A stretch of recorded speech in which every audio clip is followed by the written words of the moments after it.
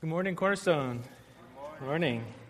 How many of you took advantage of not take advantage, but anticipated the loss of the hour, slept a little early? Very few of you. How many of you stayed up later than normal? Well, either way, I'm glad that you're here. And even in that decision of whether to stay up or not, I think on a daily basis and even a moment-by-moment basis, we're asking this one question over and over, which ironically, if I were to ask you directly, a lot of you would not know how to answer it. I think a lot of us make choices, small choices, big choices, based on this question. I think this question dictates what we do, who we do it with, why we do it. Don't you want to know this question? I think this question is, how do I experience more joy in my life? What will give me maximum joy? So for some of you who played a little bit extra last night, you said, playing right now is going to give me a little bit more joy than the loss of 1 hour of sleep. Some of you grieved that great loss this morning. Your alarm went off. And your choice to hit the snooze was because you wanted maximum joy in sleep. Every single person here had to wake up and decide what to wear. And it seems like a neutral thing, but I think it's a very spiritual thing. You decided what would bring you joy. Is it going to be your comfort? I care about my comfort in sitting at church. Or is it about how others look at me, how I feel about myself? It's about joy. Some of you woke up and got breakfast, got coffee. Your choice in the menu was about joy, not about an arbitrary decision on what to put in your body. It's less about what you want to fill yourself up with, but the experience of joy. A lot of you walked into this auditorium.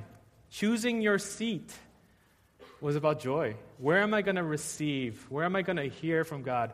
Who am I going to sit around so that I can experience joy? And after service, you'll experience the two hardest questions of the day, right? What do I eat for lunch, and who do I go with? And I think that's why we loiter. If it were an insignificant decision that we had to make, we would just go out, make a decision. But we want to be careful. If I choose this restaurant, that person might not want to go. Who do I invite? If I invite this person, then I have to invite that person. If I don't invite that person, I might get into conflict, right? Even at a macro level, don't we want joy in our lives, in our careers, our studies, our relationships? We often get stuck or lost because we don't know where to find this joy. So often this joy seems to elude us. We're chasing after it. We finish class or work on Friday, and we feel like joy was nowhere to be found this week. And there are seasons in life where it just feels like over and over, where is joy going to come from? Last week we started this series called Fast, and that beautiful, beautiful subtitle, Giving Up the World to Gain Jesus. And that word, fast, is kind of an intentional wordplay. The etymology of fast is to remain fixed, to be fixed firmly. When we look at the word fast, maybe from a religious context, all we think about is abstaining and suffering and giving up things. But what we want is for everyone here, everyone at Cornerstone, to be fixed firmly in the Lord. In our search for more joy, we're looking to see what God says about joy through this series. We want to know, what is this joy? How do we experience it? Where do we find it? And over, I hope you hear the same themes throughout Lent. That the greatest possible joy in this life is only found in and through Jesus Christ. We want to uncover that joy. We want to cherish that joy. We want to appreciate that joy. And for some of you who've never experienced that joy, to experience it for the first time and claim Him as your Lord, your Savior. So today we want to look at a passage in 1 John. It's towards the end of your Bible, if you have a physical Bible. So as you turn there, 1 John was written to help believers experience greater joy. In the first chapter, he says, I write these things to make your joy complete. And this joy is completed, it happens, it's experienced through faith, obedience, and love. So we're going to look at 1 John chapter 2. 1 John chapter 2, verses 15 to 17. 1 John chapter 2, verses 15 to 17. And if you don't have your Bibles, you can look with me on the screen. 1 John chapter 2, verse 15. Do not love the world or the things in the world. If anyone loves the world, the love of the Father is not in him. For all that is in the world, the desires of the flesh and the desires of the eyes, and pride in possessions is not from the Father, but is from the world. And the world is passing away along with its desires, but whoever does the will of God abides forever. This is the word of the Lord. Thanks be to God. Let's pray before we continue.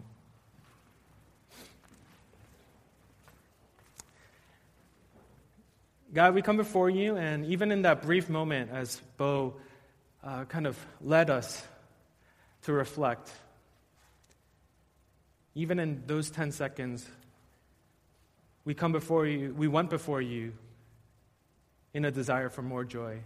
And this service, we pray that it would be encapsulated by heavenly joy. We pray that the preaching of the word through me, a finite person, would be supremely clear that it's about joy. We thank you that you were so committed to our joy that you sent Jesus for our sake, that we would have access to that joy. We could say that joy is our joy, and that we could share that joy to others. So, Lord, that's what we want. We want to walk out of this place, even with 1 hour less of sleep, with more joy. That is our desire. We pray for the Spirit to help us experience that joy in Christ and through Christ. We thank you so much. And in Jesus' name we pray. Amen. So there is only one command in these 3 verses, and it's in verse 15. Do not love the world or the things of the world. John commands us to not love the world. It's pretty clear. John started his letter saying that he wants to make your joy, the reader's joy, complete. But he gives us this negative command, right? He gives us a prohibition. He says, don't love the world or the things in the world. And that's where we have to stop and think there's something about joy that is going to cost us something, that we're going to have to give up something in order to experience at least the joy that God offers to us. So every don't in the Bible is not to make your life harder or make you suffer. It's don't because there's something far better in store for you. So what does John mean when he says don't love the world? In the context of this letter, the world is referring to the systems, the structures, the practices, the attitudes that are opposed to God. So the world is anything that is contradictory to God and His commands. And it comes out clearer in the rest of verse 15. If anyone loves the world, the love of the Father is not in him.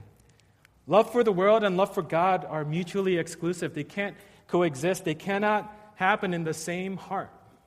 It's either you love the world or you love God. Even in James 4:4, it says, do you not know that friendship with the world is enmity, it's rebellion, it's hatred towards God?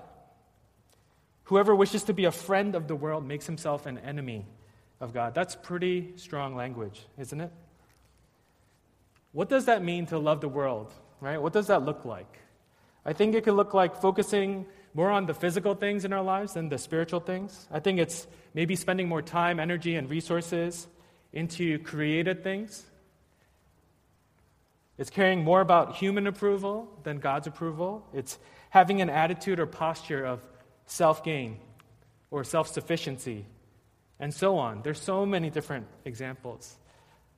But this morning, as we look at this passage, I want to look at 2 reasons, 2 dangerous reasons why we must not love the world.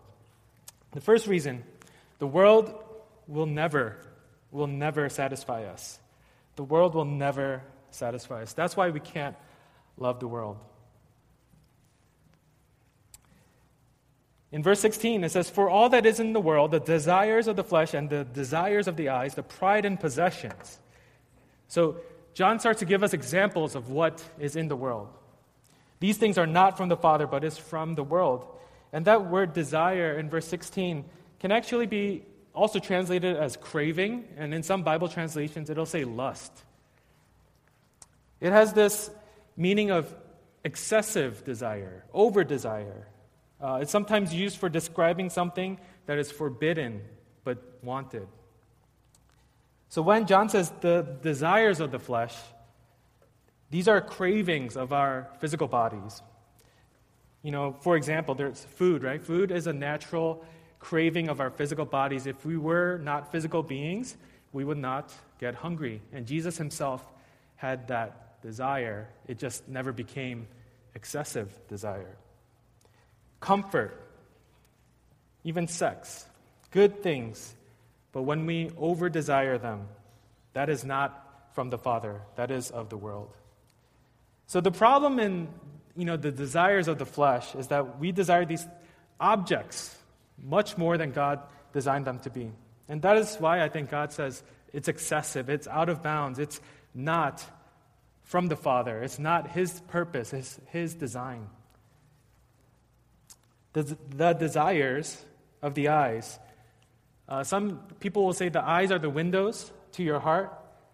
And don't you all see something and start to want it?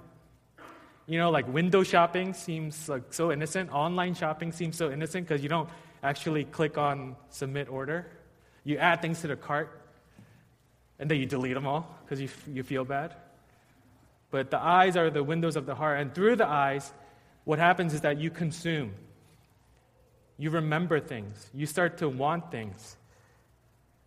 Jealousy and coveting and greed happen as a result of over-desiring with your eyes. It's through your eyes you develop an appetite and you say, "Oh, I want that. I want that." And that last phrase, the pride in possessions, it's this idea of being arrogant, so being on top, above others based on your possessions. You're feeling secure, you're feeling strong, you're feeling confident based on what you own, what you can see with your eyes. And that word possessions, it's actually the word bios. So life, the stuff of life. You have pride based on that. You have arrogance based on that. We probably don't want to admit it, but we are more worldly than we think we are. Because we all love something. You love what you notice what you love. If you love something, you don't merely pay attention, you notice the nuances of it. Some of you are into fashion, so you'll notice when one of your friends gets a new shirt, new pair of shoes, a new haircut. Some of you live to eat. You know all the trends in Boston, all these new restaurants that pop up. Even today, I was sitting right there. The brother next to me, I should have introduced myself. He's wearing a pair of Nike Huaraches, which are one of my favorite shoes. And they're in a sick color.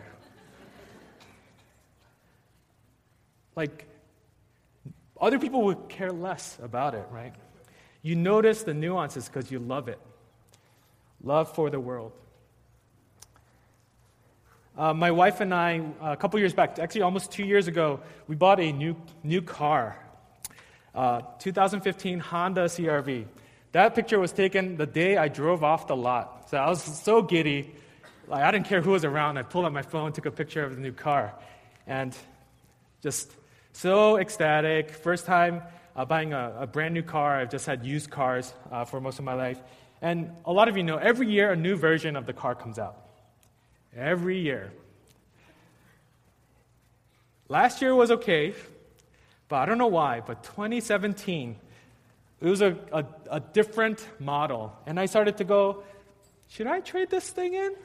It's 2 years old. Maybe. And then I started looking at the Honda website and looking at the features. Oh, the 2017 model has this, but 2015 didn't. And 2017 has this. 2015 didn't. And then I'm driving my car, I'm starting to hate it. If it were only 2017 Honda CR-V. And then I really think it's God's mercy and grace. Like, I went on Google and Google searched the image, and it looks stinking the same. What's wrong with me? It looks the same. But because I'm even remotely interested in this, car, I know the nuances. And the world is all about saying, if you get that, you would have more joy in your life.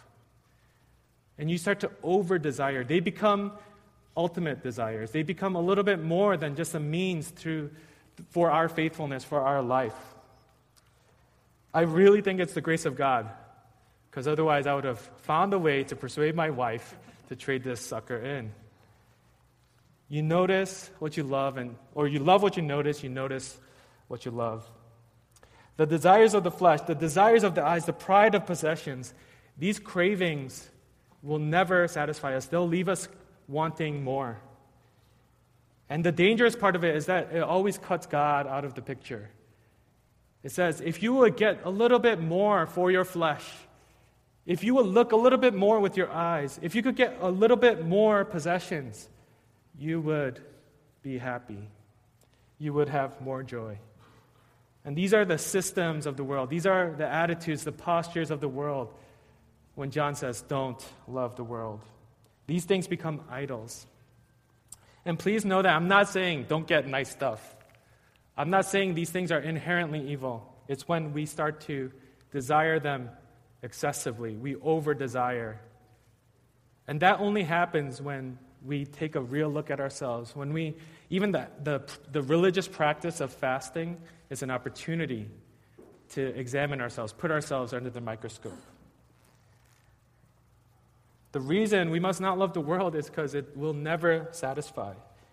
It will not only will it not satisfy us, it will drown out what will satisfy us. In the parable of the sower in Matthew 13, Jesus' own words, he's explaining the parable, and this is what he says. The seed that was sown among thorns, this is the one who hears the word of God, but the cares of the world, the deceitfulness of riches choke the word, and it proves unfruitful. The world has potential to put the word into this submission hold and chokes the air out of it, chokes the power out of the word. And that's why it's so dangerous to love the world, to love the things of the world. Love of the world, love of the things of the world will never satisfy us. That's reason number one. Reason number two is that it will not last forever. The world will not last forever. Verse 17, and the world is passing away along with its desires, but whoever does the will of God abides forever.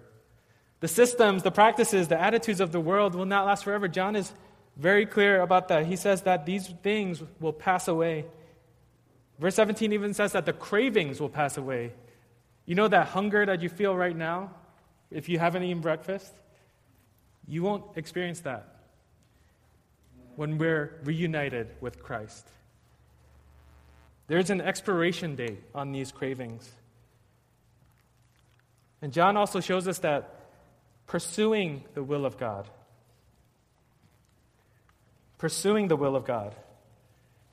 is where we find eternal value. Our appropriate destiny is to do God's will and to be with Him forever. And in a lot of ways, John is saying that's where we find joy. That's where we find more joy in our lives. So if that's the case, then it is of utmost importance what we love and what we satisfy ourselves with in this life. If we develop an appetite for things that will not last forever, we're going to get to Jesus face to face and be like, hey, where's my Honda CR-V?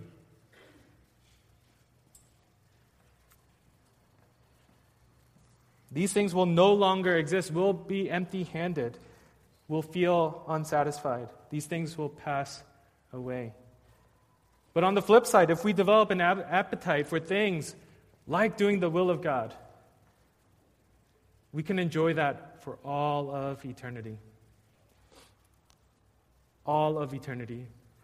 But for a lot of us, if we have been in the faith, we know these things, right? I'm sure if you've grown up in the church, you've heard, don't be worldly. Don't be worldly. You don't have to even be a follower of Jesus to know that the things of the world don't satisfy. It doesn't take long to look at the rich and the famous, the actors and actresses, the athletes who have a lot of stuff, who seem to be on top of the world, but they feel empty, they feel lonely. You see that they lack joy in their lives. So we have two reasons for not loving the world. It will not ever satisfy, and it will not last forever. The question now is, all right, how do we stop loving the world if we do? And what's the alternative? There's this sermon that got transposed to a book called The Expulsive Power of a New Affection, written by this Scottish pastor, Thomas Chalmers. And I'm going to read you this quote. The love of God and the love of the world are two affections not merely in a state of rivalship, right? He's agreeing with 1 John and saying that these things can't, coexist, but in a state of enmity that is so irreconcilable that they cannot dwell together in the same bosom, in the same heart. And later on he says, the only way to dispossess the heart of an old affection is by the expulsive power of a new affection. A lot of times we think, I can't be worldly, I'm going to give away all my stuff, but we don't substitute the object of our love with the appropriate object. And then we feel lost. Thomas Chalmers will also say, you leave the heart a wilderness if you don't put a new affection in your heart. Pointing out the emptiness of the world is important. That's what John does, even in this letter, but it's not enough. How do we stop loving the world? It's by loving something that is more powerful, more glorious, more beautiful, more eternal, and more desirable. And that's why we need good news. The gospel message is the message of salvation for all people, for all times, through the life, death, and resurrection of Jesus Christ. And even with worldliness, the good news is that we are invited away from the fleeting pleasures of the world and instead invited into forever pleasures of God. The gospel message is why we can have more joy. It's because we have joy in something that doesn't expire. The good news is that we're saved from slavery to things of the world, and we are saved to freedom, to hold fast to God and His eternal joy. So Jesus came not to just save us from sinfulness, but He saved us. He came to save us to joy. And the reason why I think we can find greatest joy in God, right, through Jesus, is because love of the Father is so different than love of the world. In John 3:16, a lot of us know it, but that emphasis is mine. John 3:16, for God so loved the world that He gave His only Son, that whoever believes in Him should not perish but have eternal life. Even as believers, when we look at this passage, it can't just be about, what do I get? It's actually to behold the God who is generous. The love of the Father gives. The love of the world takes. The love of the Father gives generously for the life of the other person. The love of the world takes and leaves you craving for more. Worldly love sees with the eyes and craves and takes. God's love sees and gives. Bo already mentioned this, but the leadership and pastoral staff spent Friday night and most of Saturday at our annual spiritual retreat, and this is us. Adam is missing, unfortunately, but that right there, she's a spiritual director from one of our sister churches in our denomination over in Cambridge Community Fellowship Church, and she led us through a weekend of silence and solitude. Silence and solitude. No planning of ministry, no budgets, no agendas, but just caring for our souls. And in a lot of ways, we fasted from noise. We said, all right, the world demands of us. Our phones are always going off. There's something on our feed that we have to look at. And I don't know if anyone else did it, but I legitimately turned off my phone. We even ate lunch in silence. That was really painful for me. Just listening to everyone chew. Things that you would not notice otherwise. And we withdrew from the normal noise, just filling it. And I dare you all to go out to lunch today and say, hey, let's do this in silence. And feel that experience. Like, buy lunch, go to someone's place, no music, just eat.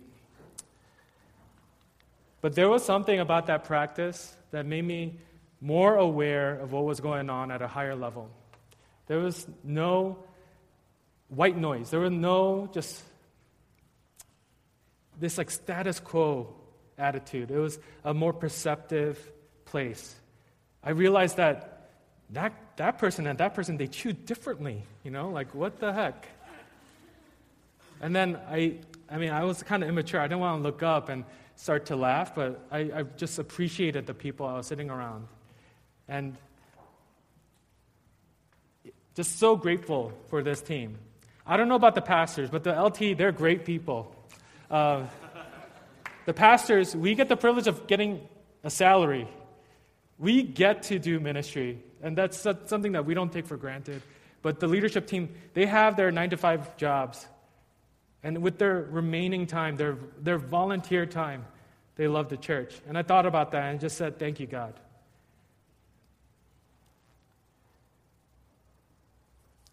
There was something about our time together where we realized that being loved by God, being heard by Him and hearing Him and His promises in Scripture was much more satisfying than anything we could have filled our lives with.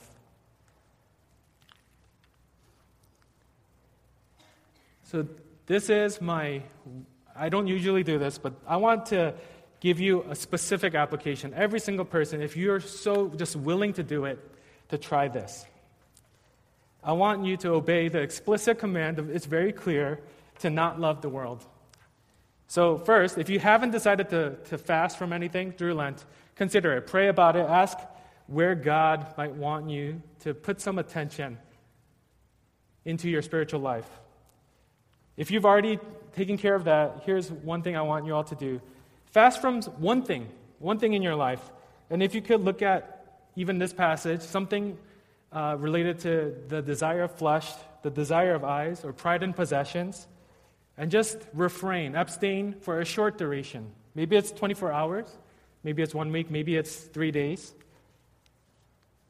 But whatever's meaningful to you, fast. Just short-term experiment. Through this, I want it to have two components. First, take the power away from the world. So be intentionally uncomfortable. Maybe it's fasting a meal. Maybe it's not doing online shopping, window shopping. Maybe it's not checking your social media for 24 hours. Maybe it's giving up your Snapchat streak. I heard that was a thing. Let it go. Give it to God. Be intentionally uncomfortable. And when you feel that itch to do it, to want it, the second component is to give or see the power of God's love. So take the power away from the desires of the flesh, desires of the eyes, and the pride of possessions, and instead say, God, you're more desirable than that. You're more glorious. You're more beautiful. You're more perfect than these things. You last forever. Being with you is what matters. When you feel that ache, whether it's hunger or that just, like in college, I'm about to share this, but I was so accustomed to waking up, sitting on my computer, and typing FACE for Facebook. I wouldn't be able to open my eyes fully, and I would type it. I remember giving that up, like all extraneous internet browsing, and I just sat there like, what do I do? And that's where you supplant the new affection. Seek to experience God's love and ask Him. Read Scripture. And maybe love the way He loves. Love by giving, not by wanting and taking. So Cornerstone, don't love the world. It will not satisfy you. I can guarantee you that.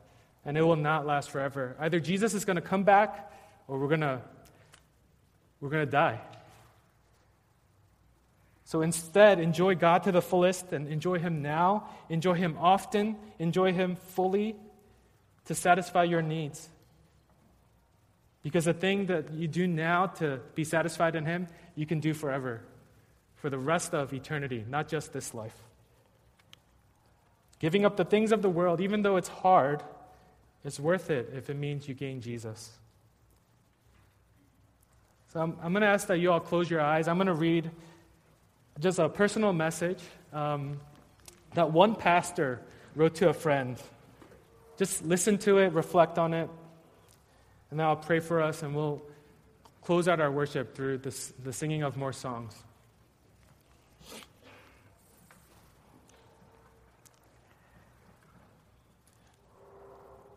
This is another pastor, Robert Murray McShane. He's writing to a friend. Learn much of the Lord Jesus. For every look at yourself, take 10 looks at Christ. He is altogether lovely. Such infinite majesty and yet such meekness and grace. And it's all for sinners, even the chief. Live much in the smiles of God. Bask in His beams. Feel His all-seeing eye settled on you in love and repose in His almighty arms. Let your soul be filled with a heart-ravishing sense of the sweetness and excellency of Christ and all that is in Him. Let your soul be filled with a heart-ravishing sense of the sweetness and excellency of Christ and all that is in Him. Father, we come before you and we thank you that you're committed to our joy even more than we are. Even when we seek joy in other places, we seek joy from the world. We love the world. We love the things of the world. You don't look on us with anger. You love on us with mercy. You love on us, or you look at us with grace. And your desire is for us to taste and see that the Lord is good. Your desire is to see us realize how satisfying you are. So for some of us, God, we pray, if necessary, a prayer of repentance in the ways that we might be loving the world more than we should. That we've fed the desires of the flesh, the desires of the eyes, the pride of possessions in a way that displeases you. We want to repent. We want to turn away from that and instead turn to the heart-ravishing sense of sweetness and excellency in Jesus. We want to know how good it is to trust you, to believe in you, to even in the midst of difficulty in our lives, that it is worth it to give up the world to gain Jesus. So God, as we continue in this Lenten season, as we continue to just seek out greater joy, we pray that our love would start to look like your love. Not a love that takes, not a love that craves and craves and craves, but a love that gives and is satisfied, that gives again and is satisfied, and that we will lack nothing, not only in your eyes, but also in our own. So we trust you so much to do the heart transformation that's necessary, that we would indeed know, firsthand experience, how good it is to follow Jesus. We thank you so much. And in Jesus' name we pray. Amen.